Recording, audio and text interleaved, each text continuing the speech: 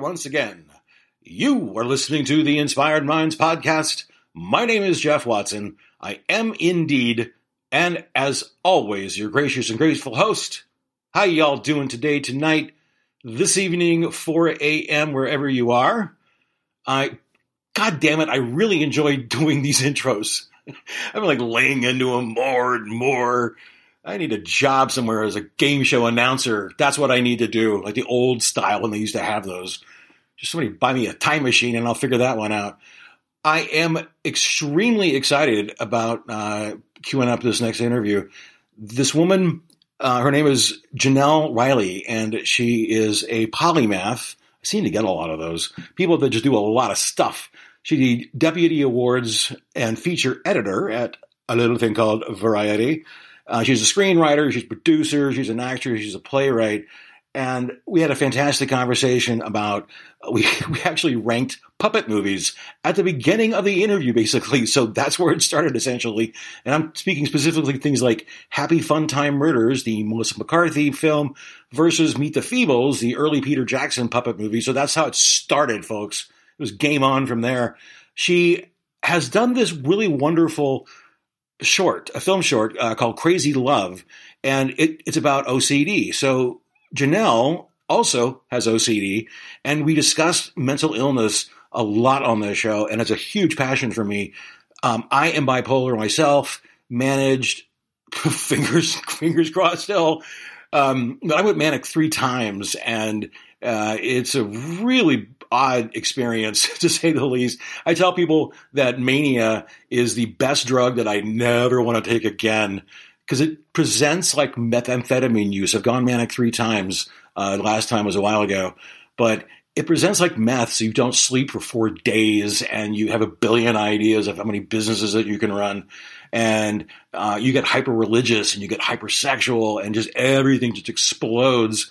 But nobody knows necessarily that you're manic because you don't know you're manic, and you probably don't want to admit that you are manic because that means it's all chemical and fake. So it's a really odd disease, and I had a wonderful time discussing mine as well as hers on the show. So, big win. Hooray for mental health, folks. And we also this was kind of fun too. We talked about some films about OCD and they really highlighted it pretty well. The Aviator, I've heard from every person I know with OCD, they're like, that's the one. Scorsese nailed it. As good as it gets. What about Bob? There you go.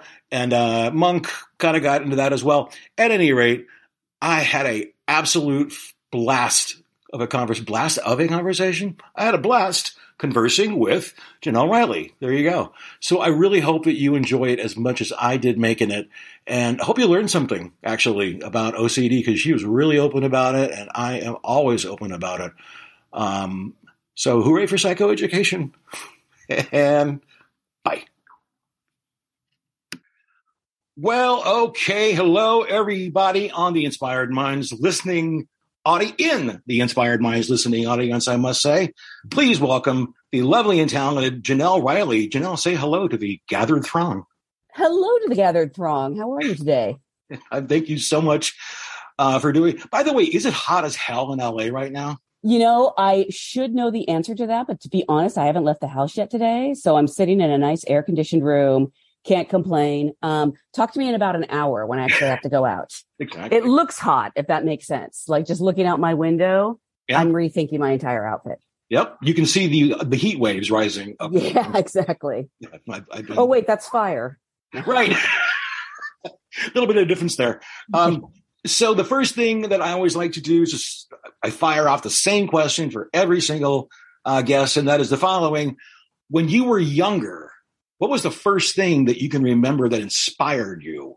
Film, book, person, go. Well, I remember I don't know if it was the first movie I ever saw at a theater, but I remember the first movie that I have a vivid memory of seeing at a theater and crying hysterically. And it was the Muppet movie, the original, way back in the day. Yeah. And, there's that song at the end. Magic Store. Yes, life's like a movie, write your own ending. That way, yeah. And I just started sobbing, and I thought it was so beautiful. And also because I think I probably knew even then at that young age that I wanted to write or create or do something along those veins. I was just so inspired is really the right word. Yeah, you kind of answered the second part of the question, part B, which is how did that carry a through line for you? An arrow. I mean, yeah, and I love the Muppets to this day. I see every single Muppet thing that I can. Except, I don't know, does the Happy Time Murders count? I tried to watch that and it kind of made me sad. Not the thing. Yeah, that's the one that's like the adult Muppets. It's a movie with Melissa McCarthy. Sure. Yeah, I remember. Yeah. I saw it intentionally because I'm like, oh, cool, puppets. And no. Right. And I have nothing against X-rated puppets. I loved Avenue Q, but it's just, and I've seen Puppet Up, which is sort of their adult improv show with puppets. Yeah. And I love those, but yeah, this one just made me sad. Actually, have you seen Meet the Feebles? I have. I'm a big Peter Jackson fan, but to be honest, it's been years. Yeah, I watch it occasionally just on YouTube. Go revisit that. Might find it odd of me. I mean, I'm talking literally at least 20 years. I should really go revisit it. Between that and Dead Alive, and then all of a sudden he's doing Lord of the Rings. I know. I love Dead Alive. Probably Frighteners is still my favorite Peter Jackson movie. Which one? The Frighteners. The Frighteners with Michael J. Fox. I had a bit of a Jeffrey Combs crush as a child, which should tell you exactly how weird I am. So, Reanimator, From Beyond. Yep. I know you're talking about. You and I are going to get along just fine. Actually, before I move too much farther, I have to tell you this. Speaking of Muppet movie, that was like a game changer for me when I was a kid too. But the songs, right? Because Paul Williams wrote the songs. You know this. Yeah, they're great. One of my favorite moments in my entire life was he was doing a benefit show for MAP, music. What is it? The recovery thing he does for musicians, and it was at Spaceland in LA. And when he sang the Rainbow Connection, every like jaded hipster, like Pavement, 1990s, hipster, like including me, we all had our arms in the air, back and forth, singing along. The power of the Muppets. It's very hard to be jaded about the Muppets.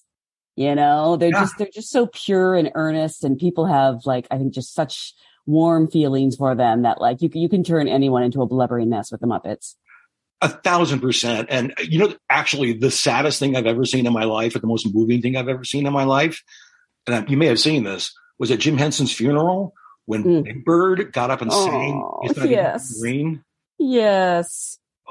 Oh. And then all of the other puppeteers or Muppeteers sang that song. I forgot what song it was. And there was like 6 of them in a row and singing. God, I can't remember what it was. Anyway, hooray for the Muppets. Yeah, they're pretty much the best. And you always have those people that you didn't get to meet or you didn't get to interview. And I try to keep that at a short list because there's so many people that, of course, were before my time. But I never got to meet Jim Henson and I never got to meet Jack Lemmon. Ooh, Jack Lemmon. I actually did meet Jim Henson. Oh, so jealous. Yeah. Actually, I'm going to really make you jealous. When I was a kid, I used to, I lived in Newhall, and behind Newhall was this big mountainous area, and they used to film there all the time. And one day I'm walking, I'm like 7, I think, or even 6, and I'm walking just kind of meandering through this little area. And all of a sudden I see Kermit and I see Fozzie Bear, and they're quote unquote driving a car. Oh. And they're filming moving right along. Right. So, and I didn't know what the song was, obviously, but I was like, Kermit. And I walked up, and as I kind of walked in, the grips, somebody on the set was like, get that kid out of here, And then Jim Henson stopped him. I cannot believe this happened to me. Jim Henson stopped him and then said, bring the kid over. So I get to go up, and, they were up, the engineers or whatever it was, they were underneath the car, clearly, but they were talking to him, Kermit talked to me for a second. As Kermit, I presume. Oh, of course. That's so, I was thinking about this the other day because I don't know if you saw the video of Tom Hanks yelling at people to back the F off.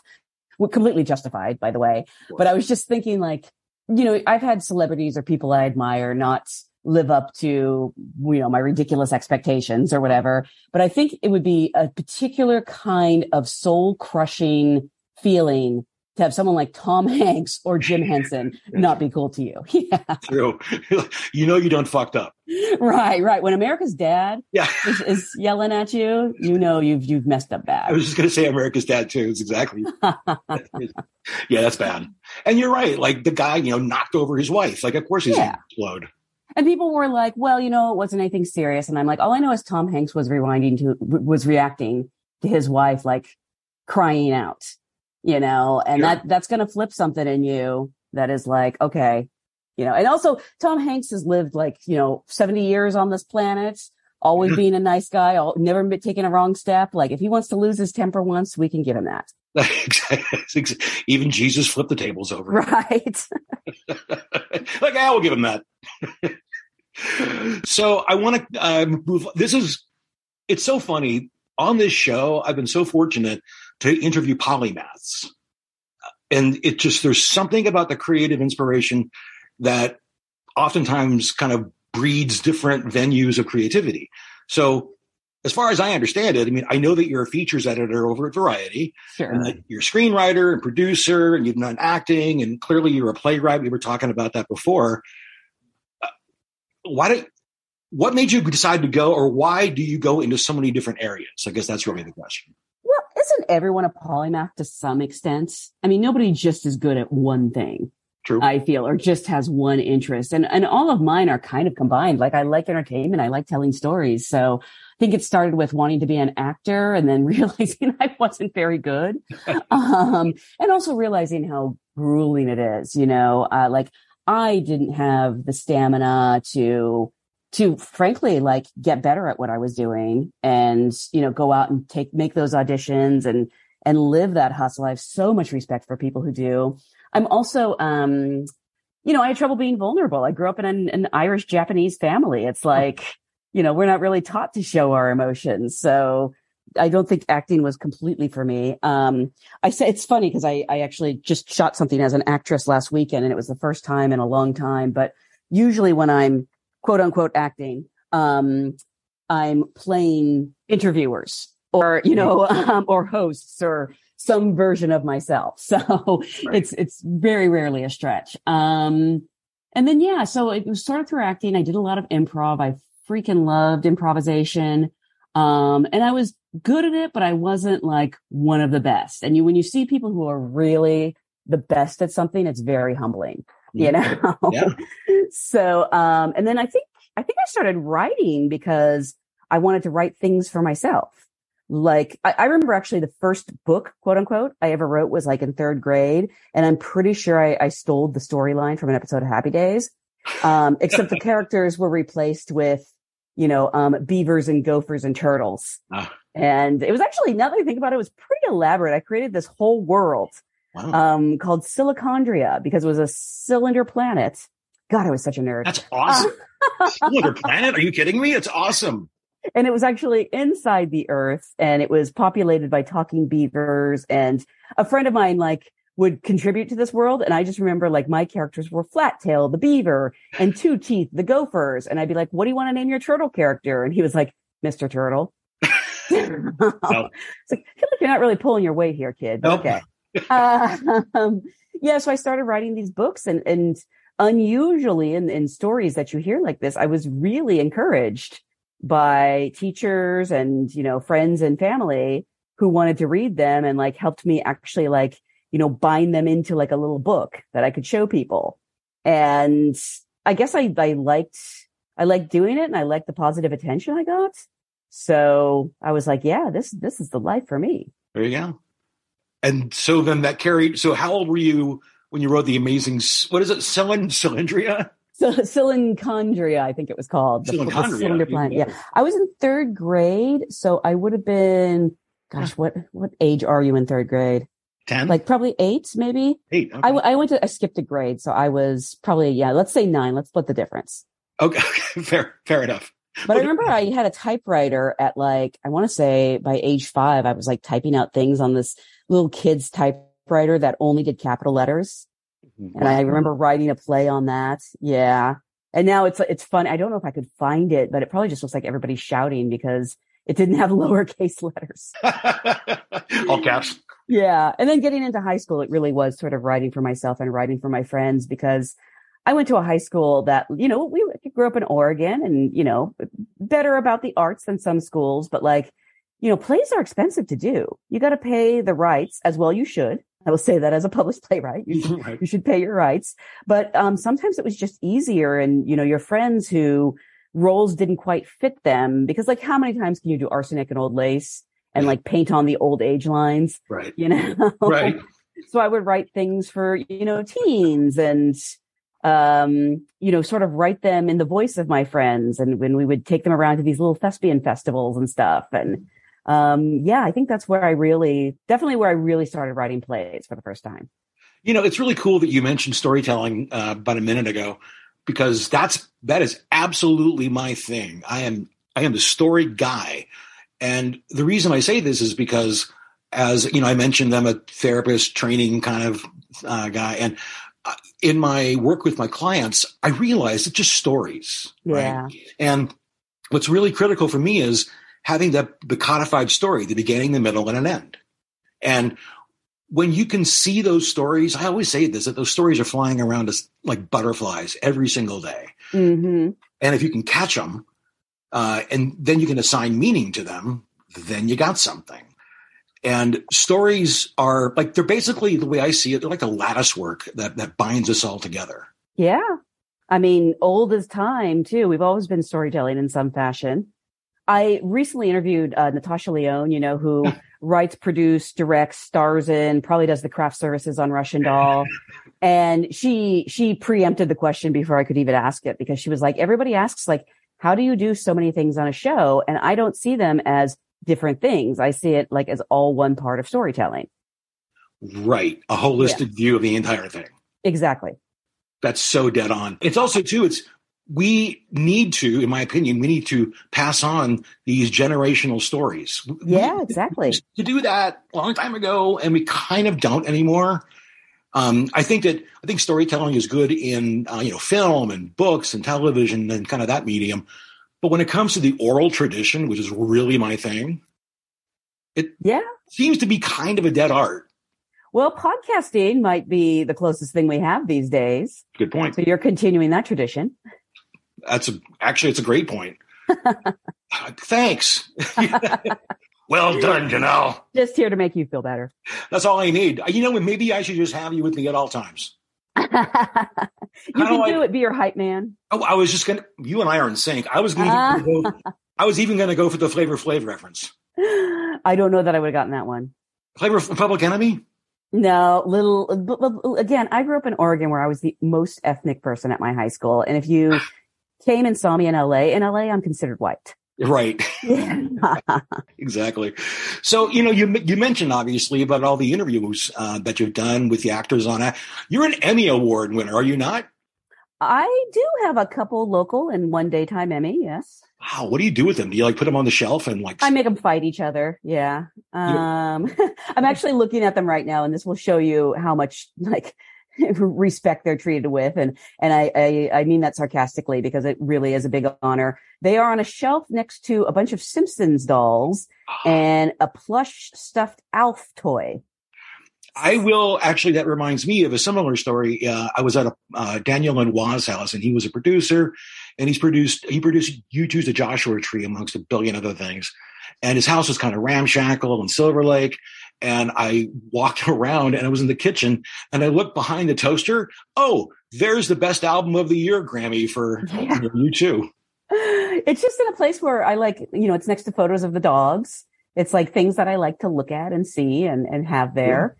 Yeah. So it just happens to be a lot of Simpson memorabilia, photos. I have also there in my theater company, Sacred Fools, we do sort of this joke award show called The Thirsties, where we honor really silly things. And, the Emmys are right next to those, because I worked hard for those too. So I'm equally proud. You should be. So I got a two-parter here. A rough estimate, how many people have you interviewed? But the second part is, what have you learned from them collectively, individually? Is there an overall theme that you've got out of these? Wow, that's you have stumped me. I've never tried it. The other day I was trying to count how many career conversations I've done for the SAG-AFTRA Foundation, because it's sort of like our version of Inside the Actors Studio. Yeah. And we've had like all sorts of people come in, and we usually do an hour and a half to 2 hours with them, encompass their whole career. And I lost track at like 200. So I could, like, usually it's easier for me to tell you who I haven't interviewed.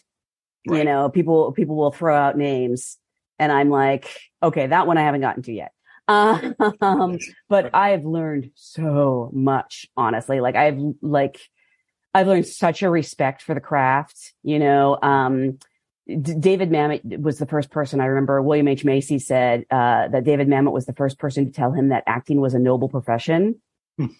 And I sort of remember that I started to realize, I mean, I don't think I ever looked down on acting, but I think there was definitely a feeling of like, well, anyone can do that, which I now know is so far from the truth. Even when you're quote unquote playing yourself, it's hard. Sure. Yeah. And so now I have like so much respect. And that actually, when I do audition for things now, on the very rare occasion, I'm able to go into it with a different attitude, because so many actors have said, like, most roles you're not going to get.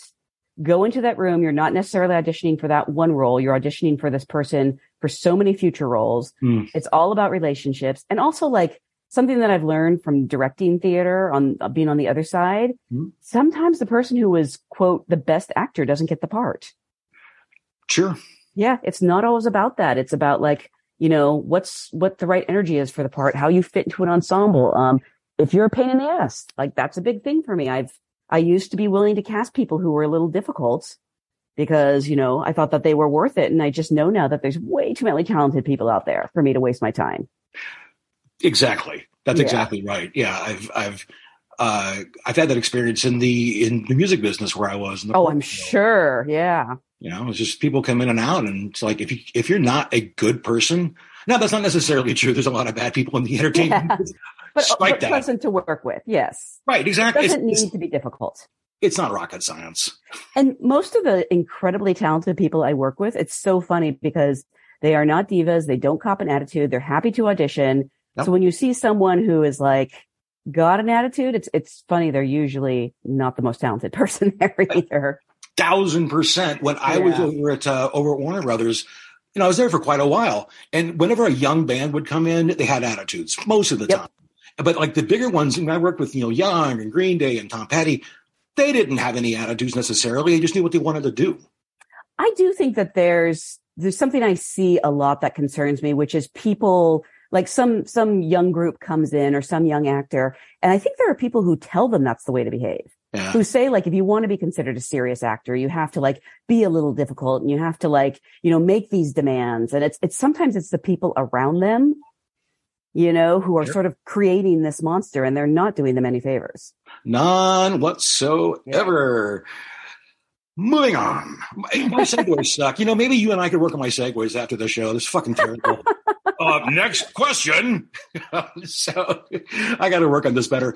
I really want to get into the kind of the mental illness world, but here's my segue. The Crazy Love short. Yes. So fantastic. Thank you. It was so good. And I got to give you a shout out specifically on this one, is that at the beginning when she says, what if you don't say Maggie 3 times? Will the world end? He's like, yeah. Yeah. And also last one too was such great writing when she breaks the mirror and he goes, give me a call in 7 years. Yeah. Yeah. I'm very superstitious. I try not to be, but that's something that has really spun out of my OCD, is that, like, I tell myself I don't believe those things, but I know that I do on some level because, I have to turn a light switch on and off 9 times before I'm comfortable in a room. So clearly on some deep level, I do believe it. Yeah. And, it's interesting, and we're going to get to another disorder here in a bit that I share with you. But as far as OCD, I've actually learned a lot about OCD from a friend of mine who has very severe OCD. And it's interesting, there's so many people that say, I have OCD. And no, you don't. Yeah, no, you don't. No, you don't. Yeah. And I just think you're so lucky to not actually understand what it is to have OCD. So bless you, light and love, Yeah. But yeah, someone who has had it since they were at 6 years old, at least, was probably the first time I recognized it. it freaking sucks. I've heard about that. How did you recognize it at 6? I became obsessed with the end of the world. There was apparently a book back in the day that called something like 88 Reasons the Rapture Will Be in 1988. Oh my. Yes, and I was a kid. Oh no. And someone mentioned it to me, and I just became obsessed with that. And I was like, the only way to stop that is to, do these weird rituals. Like the power I must have thought I had, and even though I'm like joking about it now, there's like still some part of me that gets a lot of anxiety over it. Like, yes, I saved the world. You're welcome. And I remember for the entire year of 1988, I would like go to school every day being, terrified that today was the day. And so again, I had these rituals. My lucky number was 9 because my lucky number was 3 and 9 was three times. So I would have to enter and leave a room 9 times before I felt comfortable. Oh. Again, with the light switches, sometimes I would have to repeat words. There were certain words that were off limits, that still are to this day. Like I go out of my way not to say them. Mm-hmm. And they have to do with like forever and eternity and stuff like that. And if I say one of those words, that can't be the last word I end on. I have to make sure that like I cleanse the palate, so to speak. Sure. By continuing to talk. So, and again, I'm chuckling while I say this all, but there's like, it's also PTSD. I believe you have to be able to laugh at like the things that hurt you the most. Uh-huh. But yeah, I deeply believed this as a child, and it was a lot of pressure to put on myself, come to think of it. Yeah. The weight of the weight of the world on your shoulders, basically. Yeah, that's a problem. Yeah, and I'm much better, but I still have a lot of issues like that. I still have, and I've worked on so many of them that I'm like proud of that, and I feel that I can still indulge a few of them. Like I have to use a new bar of soap every time I take a shower. Which is, as you can imagine, not a cheap habit. Expensive, yeah. Yeah, and it has to be a very specific kind of soap, and they're always discontinuing the products that I use. Huh. So I get a lot of, agita over that as well. But yeah, it's you kind of have to talk about it because it is like such a part of my life, but you also don't want to think about it, if that makes sense. Yeah. And now, I got to say one last thing about the Crazy Love. God bless you, because I'm a big fan of good syncs, songs in. Oh yeah. That Carly Simon sync, fucking fantastic.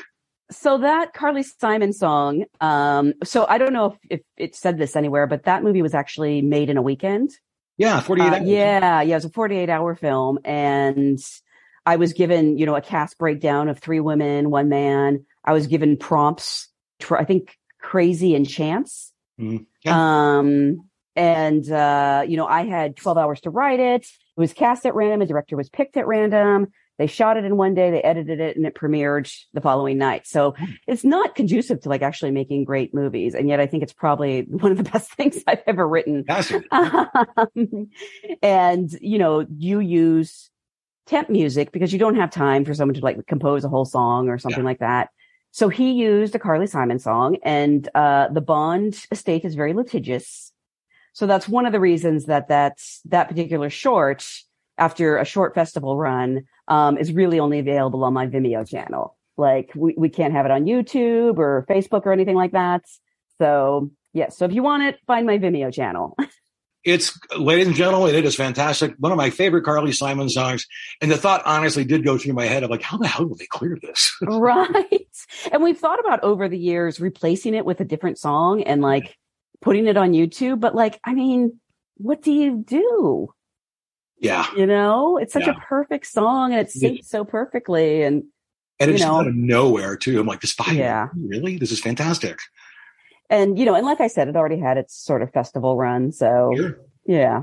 Sure. Okay. Now I would love to discuss the bipolar side that you also are afflicted with, unfortunately. And as I mentioned before that we recorded, I have had it, and I've had it after a significant trauma in 2013, and it kicked in. But here's my quick story about this, and I want to see if we can kind of share stories and if there's any similarities. So my particular case, after the event, I got PTSD. I definitely had complicated grief. But the interesting thing is the mania that kicked in, no one really saw it because they assumed it was just PTSD. And so that lasted about 6 months. I had a grand mal seizure in the middle of it. I mean, it was just completely out of control. I had depressed and manic. And then I had it again under another stressful time about 2 years later. And by the way, I was unmedicated for this stuff. I was not seeing because I didn't know what was going on. So then it happened again about 4 years later. I don't know, 3 years ago, I guess. And I had a massive seizure while I was driving. I mean, yeah, 50 miles an hour. Apparently, I woke up in the hospital and they're like, "You hit your car. You hit somebody else's car. Wake up." That was exciting. It turns out, by the way, that I slowed down for some crazy reason. I slowed down to 5 miles an hour as I was having the seizure. So when I hit the car in front of me, it was like a little beep, dunk. Oh, well, thank goodness for that, I guess. Yeah, I know that was. If really, you have to find a silver lining to that. Yeah, it's funny you mentioned the silver lining thing because, a second ago you were saying you kind of have to or can laugh at some of these things. In my future work as a therapist, there's a part of me that almost wants to have a thing called like traumedy. Oh yeah, that's traumedy is what I've heard them call Pen 15. The show. Have you ever seen the show Pen 15? No. Well, I don't love the phrase cringe comedy. Okay. And so someone suggested the phrase traumedy because it's getting comedy out of trauma. Yeah, that's exactly it. Yeah. And that's how I got through my trauma I got funny. I got funnier after. I was going to say you weren't funny before. That was pretty good. Yeah. But I did though, because, I was able to kind of laugh at I think what the existentialists always said, they said it's like Kierkegaard and stuff. And they would say that to laugh at the absurdity of the universe. Mm-hmm. And I always loved that, the chaos that is just swimming around us, that if you can kind of find that, not even so much laughter, but that joy in the chaos. That's what I appreciated so much. I mean, you have to laugh or you'll go insane. Yeah. I truly believe that. Yep. 100%. So here's the thing about bipolar. Let's just start off with this line, see if you can resonate with this. I always say these days that it's the greatest drug I'd ever want to take again. What is the greatest drug you'd ever want to take again? Mania. Oh, yeah, of course. It's great when you're in it. Yeah. Yeah. Yeah.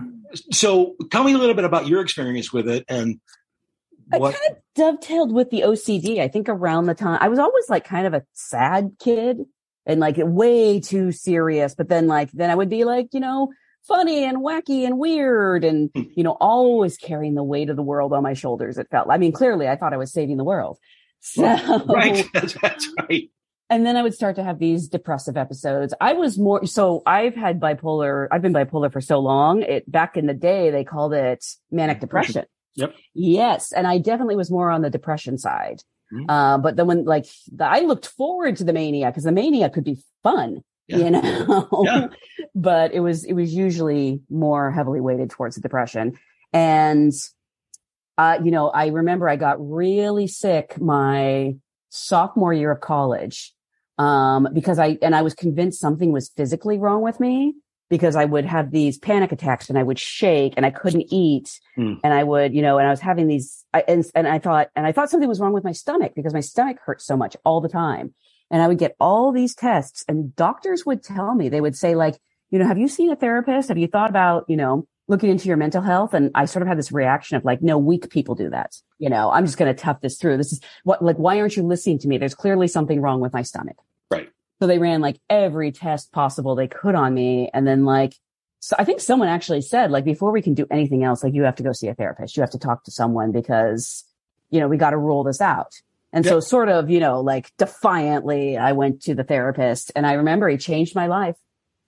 He said, people think that doing therapy and that taking medication makes you weak, but you have a medical condition and you would never tell someone whose appendix was bursting, you're weak, get over it. Mm-hmm. And he's like, and that's, you basically, you have that happening to you. You're you need help and it's okay to ask for help. And at the time, especially, that was so mind blowing to me, so I was like, all right, fine, put me on Prozac. Right. And it changed my life. It really did. I tell my clients when they come in the room, I say that you are a warrior. Congratulations. Mm-hmm. You're a warrior, like the Spartans, like the Assyrians, like the Shoguns, because when warriors fall down, other people can help them back up, other warriors, right? Mm-hmm. And when you say that to somebody, client or not, they've never heard that they're a warrior before. Yeah. But I always say that the second you walk into my room, you are an actual warrior. The other thing I always say too, and this is to your point about not telling anybody that has cancer, that you're worthless. I've said this for so long that when, let's say someone does have cancer and there's a lesion on their arm, right? Yeah. You look at the lesion, you go, oh, that is cancer. I am getting mad at the cancer. I'm not going to get mad at the lesion. But the lesion is inside the skull with mental illness. So you get mad at the symptoms because you don't know it's a disease to begin with. Exactly. And the worst part about it is that when people judge your behaviors, such as you're lazy, you can't get out of bed. No, I have major depressive disorder. Mm-hmm. But if you don't know that you have that, then you internalize what they're saying to you. Oh, of course. And you believe it. Yeah. And that's the heartbreak. It's the absolute heartbreak of mental illness. Yeah. And that's why I do this show a lot of times, why I was excited to talk to you so far. And so far, it may get worse later. It's going to take a turn any second now. Any second now. I'm just waiting. The clock's ticking right now for you to be terrible. This is when I tell you that you're weak. You're the worst interviewer. And believe me, I know. I've interviewed 40,000 people. That might be an accurate number. I'm not entirely sure. Well could be. Since we're talking about the entertainment industry and specifically about mental illness, I pulled up some really interesting quotes. Oh, yeah. So I didn't know that. I just kind of popped in my head last night. I'm like, I wonder what celebrities have OCD and bipolar, and I'm sure you know some of these. But there was one. There were two quotes that I loved. One was from Sinatra, of all people. Oh wow. Yeah. And this is an incredible quote. He says, being an 18-carat manic depressive and having lived a life of violent emotional contradictions, I have an over-acute capacity for sadness as well as elation. But my favorite one was from Richard Dreyfuss. This is a good one. He says, to find the diamond in the soil of bipolar disorder, and he refers to his manic state as an incandescent ecstasy of creation. Wow. They almost make it sound cool. Well, that's exactly it. So, because for me, when I've been manic the last 3 times, I mean, I was just creative. There's an element of hyper religiosity that some people have who are manic. Is that anything that you? I definitely went through phases of that. Yeah. Why do you think that is? Looking for answers. Again, I literally thought that I was, controlling the fate of the world. Sure. So I thought I was bargaining with God, and that's definitely something that I think I still continue. I always feel that even just praying at night, it's like a little bit of hey, here's a little, I'll do this if you do this for me, and look at how good I'm being. Can you please send this my way? Right. For me personally, when I got hyper religious, I got hard in the paint in Buddhism, which is not the worst thing to be when you're thinking that you're a saint or something. And I ended up thinking kind of the reincarnation of a 7th century monk named Huineng in China. Really? Yeah, that's an interesting story. You should look up this guy Huineng. Maybe I'll text it to you later. He's the biggest monk in all of China to this day. He's like hats and T-shirts of this guy. And I read something. I got really, like I said, I got into Buddhism. I kind of created this little thing in my head of having no thought, no attachments to thought. And then I realized that this guy Huineng did the exact same thing with the exact same name, weirdly enough, as no thought, but it was translated into Chinese. So I went on that tip of oh my God, I'm the reincarnation. And I took it too far, perhaps, but it inspired me to go down this further path of spirituality.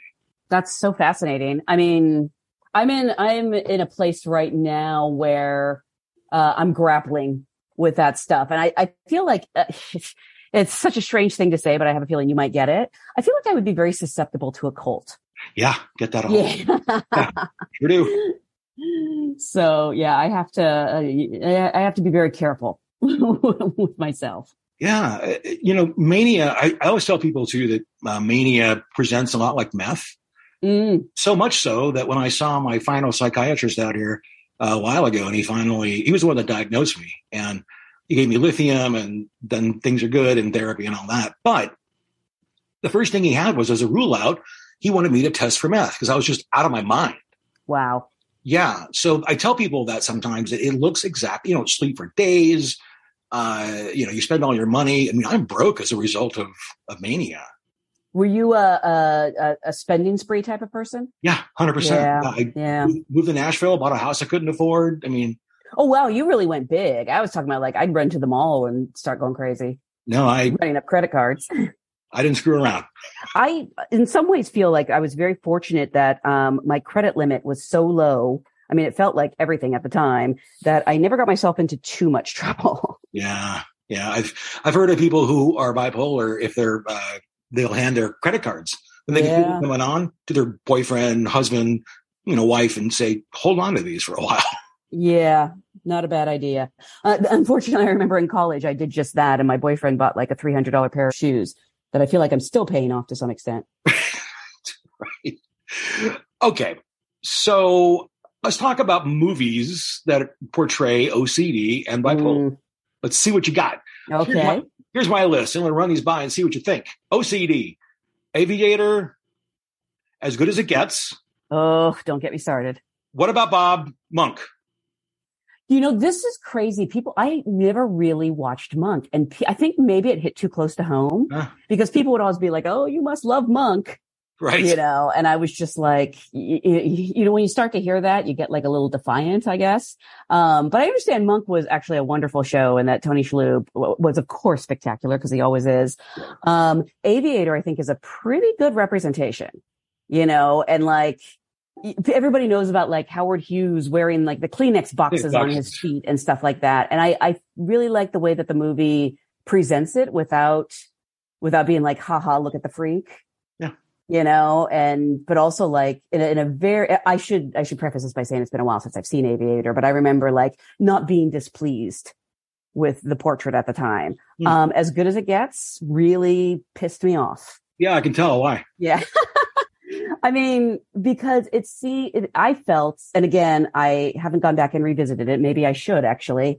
I felt that it was saying, basically, that he could take this pill that would help him with his OCD. It would also help him not to be racist and homophobic. Oh, yeah. I thought that he was a terrible human being. Yep. And that he wasn't a terrible human being who happened to have OCD. They were linked. Right. And there's even a scene when he says, to his doctor, the doctor's like, how you can't just burst in here like that. And he's like, how can you say that to somebody with OCD? And I'm like, that's not how it works. No, it works. You don't go bursting into rooms. It's like, and I think because I remember Aaron Sorkin once said in an interview, a almost good movie is more frustrating than a bad movie. And there were things that As Good as It Gets actually got, which was like when he said like, when he did go on medication and he was saying like, I'm realizing it's working. Like I was thinking how helpful that could be. But then he turns it around to like, because I like you. So you make me want to be a better person, which, okay, that's a nice sentiment, but it also shouldn't be the reason. Someone else should never be the reason that you choose to take medication. That is correct. That's what's going to happen. When that relationship breaks up, you're not going to take medication. There's no way that relationship lasts. She is not into him. Like, I don't really know why he's into her. He has this whole speech about how amazing she is and no one sees it. And I'm like, well, count me among them. Right. She's, there's a plot line that I actually really do appreciate where they basically talk about how effed up the healthcare system is and, HMOs like screwing her over. And like, see, there's these moments that ring so true. And then it's like, oh, I took a pill and now I know I can be nice to Greg Kinnear because he's gay. Right. And his dog. Mm-hmm. Yeah. No, and you hit upon a great point there. And that is that having a mental illness doesn't excuse you from being a dick. Yeah. Right? That's something I have to tell people constantly. Or for that matter, a school shooter, right? Like, what I'm talking about here. It's just infuriating that they won't talk about, the guns, but instead, hey, it's the mentally ill. But then the best part about it is, what are they going to do for the mentally ill? Bupkis. Yeah, people will go to great lengths to excuse the actions of white people. And I have also learned a lot of times, like, I know that someone is just a dick. you know, and other people will be like, well, you know, it's really complicated. And, you know, he really suffered because of this. And I'm like, I don't think he's as complicated as you think. Yeah. He might just be a dick. Yeah. I shouldn't just say he, it's women too, obviously. Sure. Yes. I'm thinking of a very specific conversation I had recently where I was like, this person is really not that complicated. They're pretty basic. Yeah, that's exactly. I mean, you and I aren't dicks, for lack of a better word. Yeah. I consider myself pretty basic though, as well. So, you know, well, I don't think my mental illnesses, you know, give me an excuse to, you know, a manic episode might be an excuse for some sort of behavior, but just having obsessive compulsive disorder, nah. Yeah, I will say, as far as a manic behavior, I did a bunch of blow and I'm sober, right? Like, yeah, when I was manic, I did like blow like twice, which is so out of my character. But yeah, I'm sober too, not just because I don't want to mess with my brain chemistry in any way. You know, it's taken me this long to get it to a point where it's not perfect, but like it's fairly well balanced, and I'd like to not throw off that balance. Yeah, yeah. And one last point, because I know you got other shit to do, but just like we talked for a second ago about the I'm so OCD, what drives me crazy, bad choice of words perhaps, is when people say I've had such a weird up and down day, I'm bipolar, and I say this all the time. Be grateful you don't know what you're talking about. Yeah. Yeah, I say that too. Yeah. I'm like, you're so lucky. And like, again, bless them. They don't know any better. Yeah. You know, I'm sure I've said stupid, insensitive things about things that I know nothing about and made comparisons that I shouldn't have. But yeah, you just kind of go, oh, yeah, you don't know. And I'm so jealous of you. Right. Yeah, that's exactly what I say. You and I are wired brains, apparently, for better or for worse. So the way I like to kind of wrap up this show is we do a little tradition here over at the Inspired Minds headquarters, HQ, which is, you know, a room. But what the deal is that I'm going to pretend to say goodbye. You're going to pretend to say goodbye. I'm going to pretend to hang up, and then we're going to chit chat afterwards for a little bit. Deal? Okay. All right. Here's my key. I'm going to slate us in. All right. And click. How do you slate somebody in? Is it like an actual clapper? I don't know. I'm not really a good actor. So, yeah, most people do use a real clapper. And there's an actual clapper? Okay, like this? Yeah. Okay, wait. And yeah, or you clap. You do the... Okay, done. That was totally off time. But thank you so much for coming on to the show. You are a fantastic human being. And I really... So not, but thank you. Oh, take a compliment, for God's sakes. I'll take the compliment, but I can be kind of a dick. So... Well, at least and I will not blame my bipolar disorder or my OCD for me being kind of a dick. You're just right out. You're being a dick. Yeah. Well, thank you for not being on here and reining all that in. Your turn. Yes, thank you so much for having me. I so appreciate it. I'm so glad we're talking about these things. Mm-hmm. Not that long ago, I was getting messages from quote unquote friends on Facebook saying, you really shouldn't talk about these things publicly. People will think you're crazy. And I feel like those days are disappearing. Yeah, I've had that conversation too with people. Yeah, I bet. You know what? I don't care, because if I don't pass on the lessons that I have learned through my traumas, it's not, it is worth something because it helped me, but like, big deal. Like, I want to help others with it.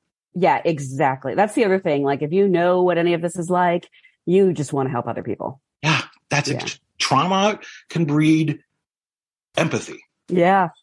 There's people I have a trauma bond with. Mm-hmm. Yeah. And like, it's really fun when you realize like, oh, we're not just trauma friends. We're like real friends now. Trauma friends. That's I'm going to use that with Traumedy. I'm going to put those both together and do a thing. Thank you so much. We're going to pretend to say goodbye. You're going to hear a click, and then we'll chat in a second. Deal? Sounds good. All right. High five up top. Boom. Boom. Okay. Bye.